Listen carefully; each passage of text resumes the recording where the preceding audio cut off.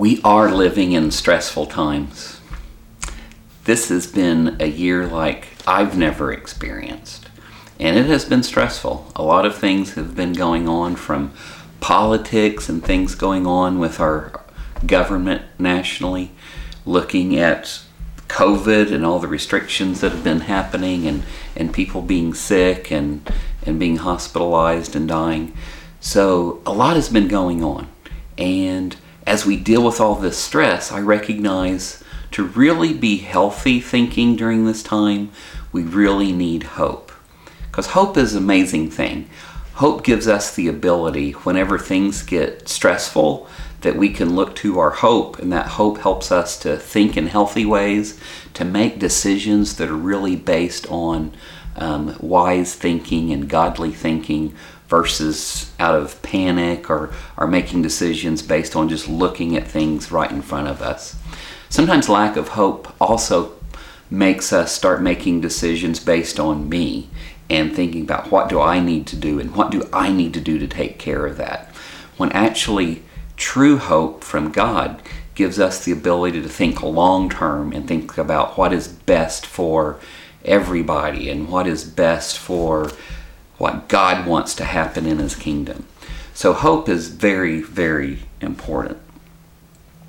When I look to how do I need to get hope, there's a passage in the Bible in Daniel chapter 6 that I look to that is amazing to me about the strength of someone who is making incredibly God-focused decisions in a very stressful environment. The person I'm thinking about is Daniel.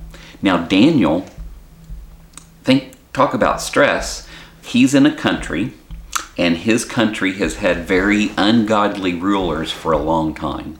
And God has sent prophets to tell the people and to tell the government that you need to repent. You need to do things better than what you're doing, and you need to bring the people back to the covenant that I have made with them. And time after time, the kings had refused. And then the predictions of Isaiah the prophet and Jeremiah the prophet, or I should say the warnings that they gave, went unheeded, because they were saying that if you do not repent, then God's wrath will be coming, and that God's wrath will be in the form of God allowing the neighboring empires to come in and take them over. And during Daniel's early years, that's exactly what happened. The Babylonians, under King Nebuchadnezzar, came in and took over the entire country. And not only did they take over the country, but the king thought and said to the people, I want some really great servants in my government and working for me, and so I want you to bring the brightest, the smartest, and the best of the people, bring them all the way to Babylon, and I want them to be serving me and not just there stuck in Jerusalem. And so Daniel is one of these that were handpicked. He and some friends and many others were marched from their homes, from their families, from their jobs to a place they had never been before. And as they were being marched, you might even call it a trail of tears, as they were being marched from Jerusalem to the Babylonian Empire, the amazing thing that I recognize is that God was marching right with them. That as they were heading to this unknown place, facing unknown trials, God was with them. And as Daniel and others arrived, they began their training to be who the king wanted them to be. And they could have taken this one of many ways. They could have rebelled the whole time, had a spirit of antagonism toward their captors. But they chose a different course. They actually chose to be cooperative. They chose to be the best that they could be under the circumstances that they were in, as horrible as it was. And they chose to be faithful to God, to do all those things. And as they did those things, trials came their way, big ones. But the people around them, the Babylonians, recognized there was something in these people, and these people that were stolen from their country, that was amazing, and their faith was powerful. Leadership continued to turn over, and Daniel became very well respected by Nebuchadnezzar, But a new king eventually came to power, and Daniel had to prove himself again. Now, this new king did like Daniel, and he had appreciated him and his friendship and his courage, and he recognized that he was someone who was going places, and Daniel was gaining more and more power within the empire. And however, Daniel's peers, who were other Babylonians, were getting jealous of Daniel, and they began plotting against Daniel to try to destroy him. And they tried to use King Darius to make that happen. So let's peek into the story now in Daniel 6. I'm starting with verse 1. It pleases Darius to appoint 120 satraps. Now these are government officials, to rule throughout the kingdom, with 3 administrators over them, one of whom was Daniel. The satraps were made accountable to them so the king might not suffer loss. So Daniel distinguished himself among the administrators and the satraps by his exceptional abilities that the king planned to set him over the whole kingdom. At this, the administrators and the satraps tried to find grounds for charges against Daniel in his conduct of government affairs, but they were unable to do so. They could find no corruption in him because he was trustworthy and neither corrupt nor negligent. Now, amazing thing about Daniel as a person in the Bible does a great job of presenting people, faults and all, their good traits as well as their bad traits. And Daniel is one of the few people in the Bible that is found to be faithful and true in all aspects of his life. So he is a true hero to all of us. Finally, in verse 5, finally these men said, "We will never find any basis for charges against this man Daniel unless it has something to do with the law of his God." So these administrators and satraps went as a group to the king and said, "May King Darius live forever." And anyway, they had a conversation with the king and they tricked him. They knew that the king was arrogant. And so they encouraged him to make a law that people can only worship him and no one else. And if anyone did worship someone other than King Darius, that it would be a capital crime and it would be punishable by death. In particular, they would be thrown into a den of hungry lions, and trying to make it as sensationalist as they could be to say that you only need to worship King Darius. And Daniel, a person who was faithful, he did what he was told, he did the best that he could do, was faced with a crisis. He could continue to do everything that the kings in Babylonia told him to do, or he could match those up to see if did they match what God wanted him to do. And as he's in this crisis of belief, Daniel looked to his past to be able to understand how to make choices for the future. He could have thought, hope is lost for me. What am I going to do? I'm going to die if I worship God the way that I am used to, and the way that I want to, and the way that he is commanding me. But Daniel, I believe, looked to his past. And from that, he got courage, and it built his faith because of the hope that was in him because of God's faithfulness in his past. So let's keep reading. Now when Daniel learned that the decree had been published, he went home to his upstairs room where the windows opened toward Jerusalem. 3 times a day he got down on his knees and prayed, giving thanks to his God, just as he had done before. And then these men went as a group and found Daniel praying and asking God for help. So they set a trap, and Daniel did exactly what they had hoped. Daniel chose to worship God and not worship the king. Even though he was friends with the king, he liked the king, he was not going to worship him. He was going to worship God and God alone. And because of making that choice, it's causing him trouble, and he's in a trap. And now the story continues. So these guys went to the king and spoke to him about his royal decree. "Did you not publish a decree that during the next 30 days, anyone who prays to any god or human being except you, your majesty, would be thrown into the lion's den?" The king answered, "The decree stands in accordance with the law of the Medes and the Persians, which cannot be repealed." The king felt terrible about this because he wasn't thinking. These guys tricked him and used his arrogance against him to make him make a law that he really fundamentally disagreed with. And now that his friend Daniel has been trapped in this, he is really upset. But I can see he's easily manipulated.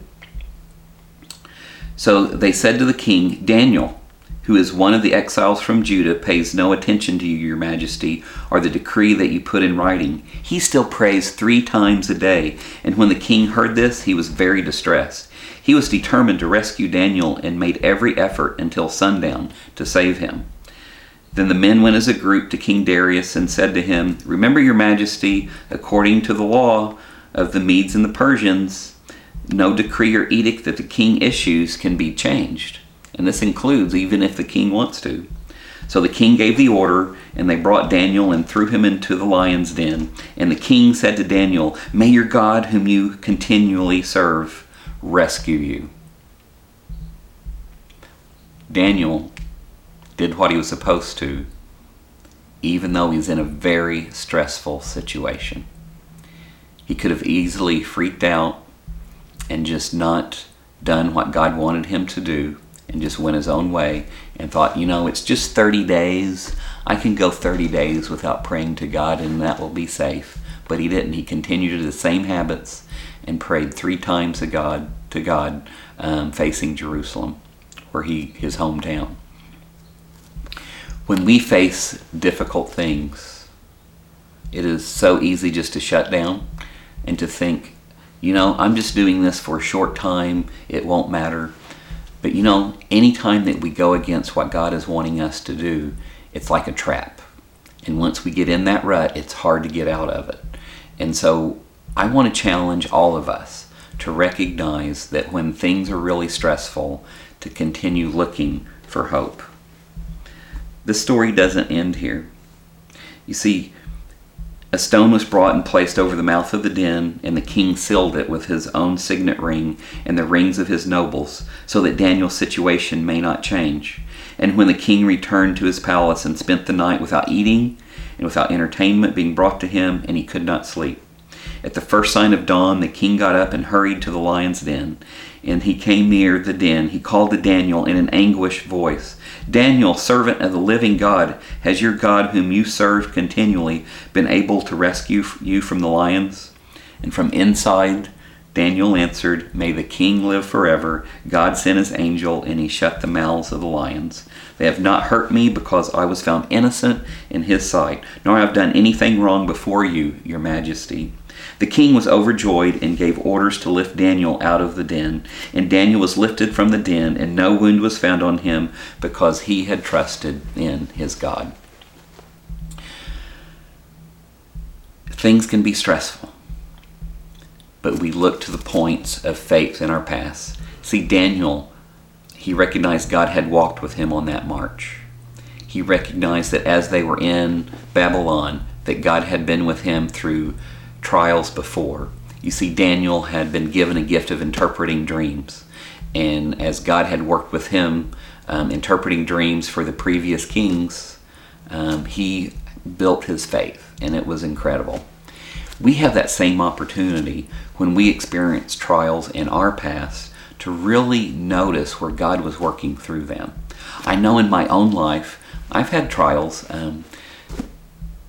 The biggest trials that I've had to face is the death of my parents. First, my dad lost a battle with Alzheimer's over many years, and I watched him slowly fade away, and that was tough. But even as he was mentally fading away, I saw God working through him, and I saw God giving my mom strength to be able to take care of him the way that she was wanting to.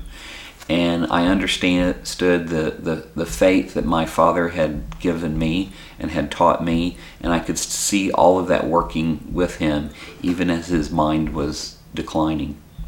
And then years later, my mom quickly became getting dementia herself, but it wasn't Alzheimer's, it was Lewy bodies. And she very quickly, over a year, went from a strong, independent woman living by herself to having dementia so severe she died within the year. That was tough. But God was right there, and I saw her faith, and I saw how she continually was given strength and courage to face each day because she knew what was going on. That she faced that with strength and dignity, and I saw God working through that. And then when our daughter was born, after having years of odd things going wrong that didn't work like it did with other kids, she was finally diagnosed with Ehlers-Danlos syndrome, which is a genetic disorder which she'll have the rest of her life. As we recognize that diagnosis, we turn to God as a source of strength, and we thank God for different doctors who came in and helped with different symptoms that she has and helped to make each day. And now she's doing well and a sophomore in college. So we really thank God for that. So as we face each of the situations that the Crutchfields have had to deal with, we recognize that God has been there. And so when stressful things come now or in the future, we recognize if we maintain our faith and we keep looking at how God has been faithful to us, we're going to do our best to be faithful to God, no matter what comes our way. And so I would like for all of us to really think deeply about two things. One, where has God been faithful in your past? Where has God been with you during your stressful times in your past? And then also a second question, because during stressful times we're often pressured to do things that go against God. So have there been times where you have been pressured to go against what God wants you to do? Have you been pressured in your past to do things that are wrong?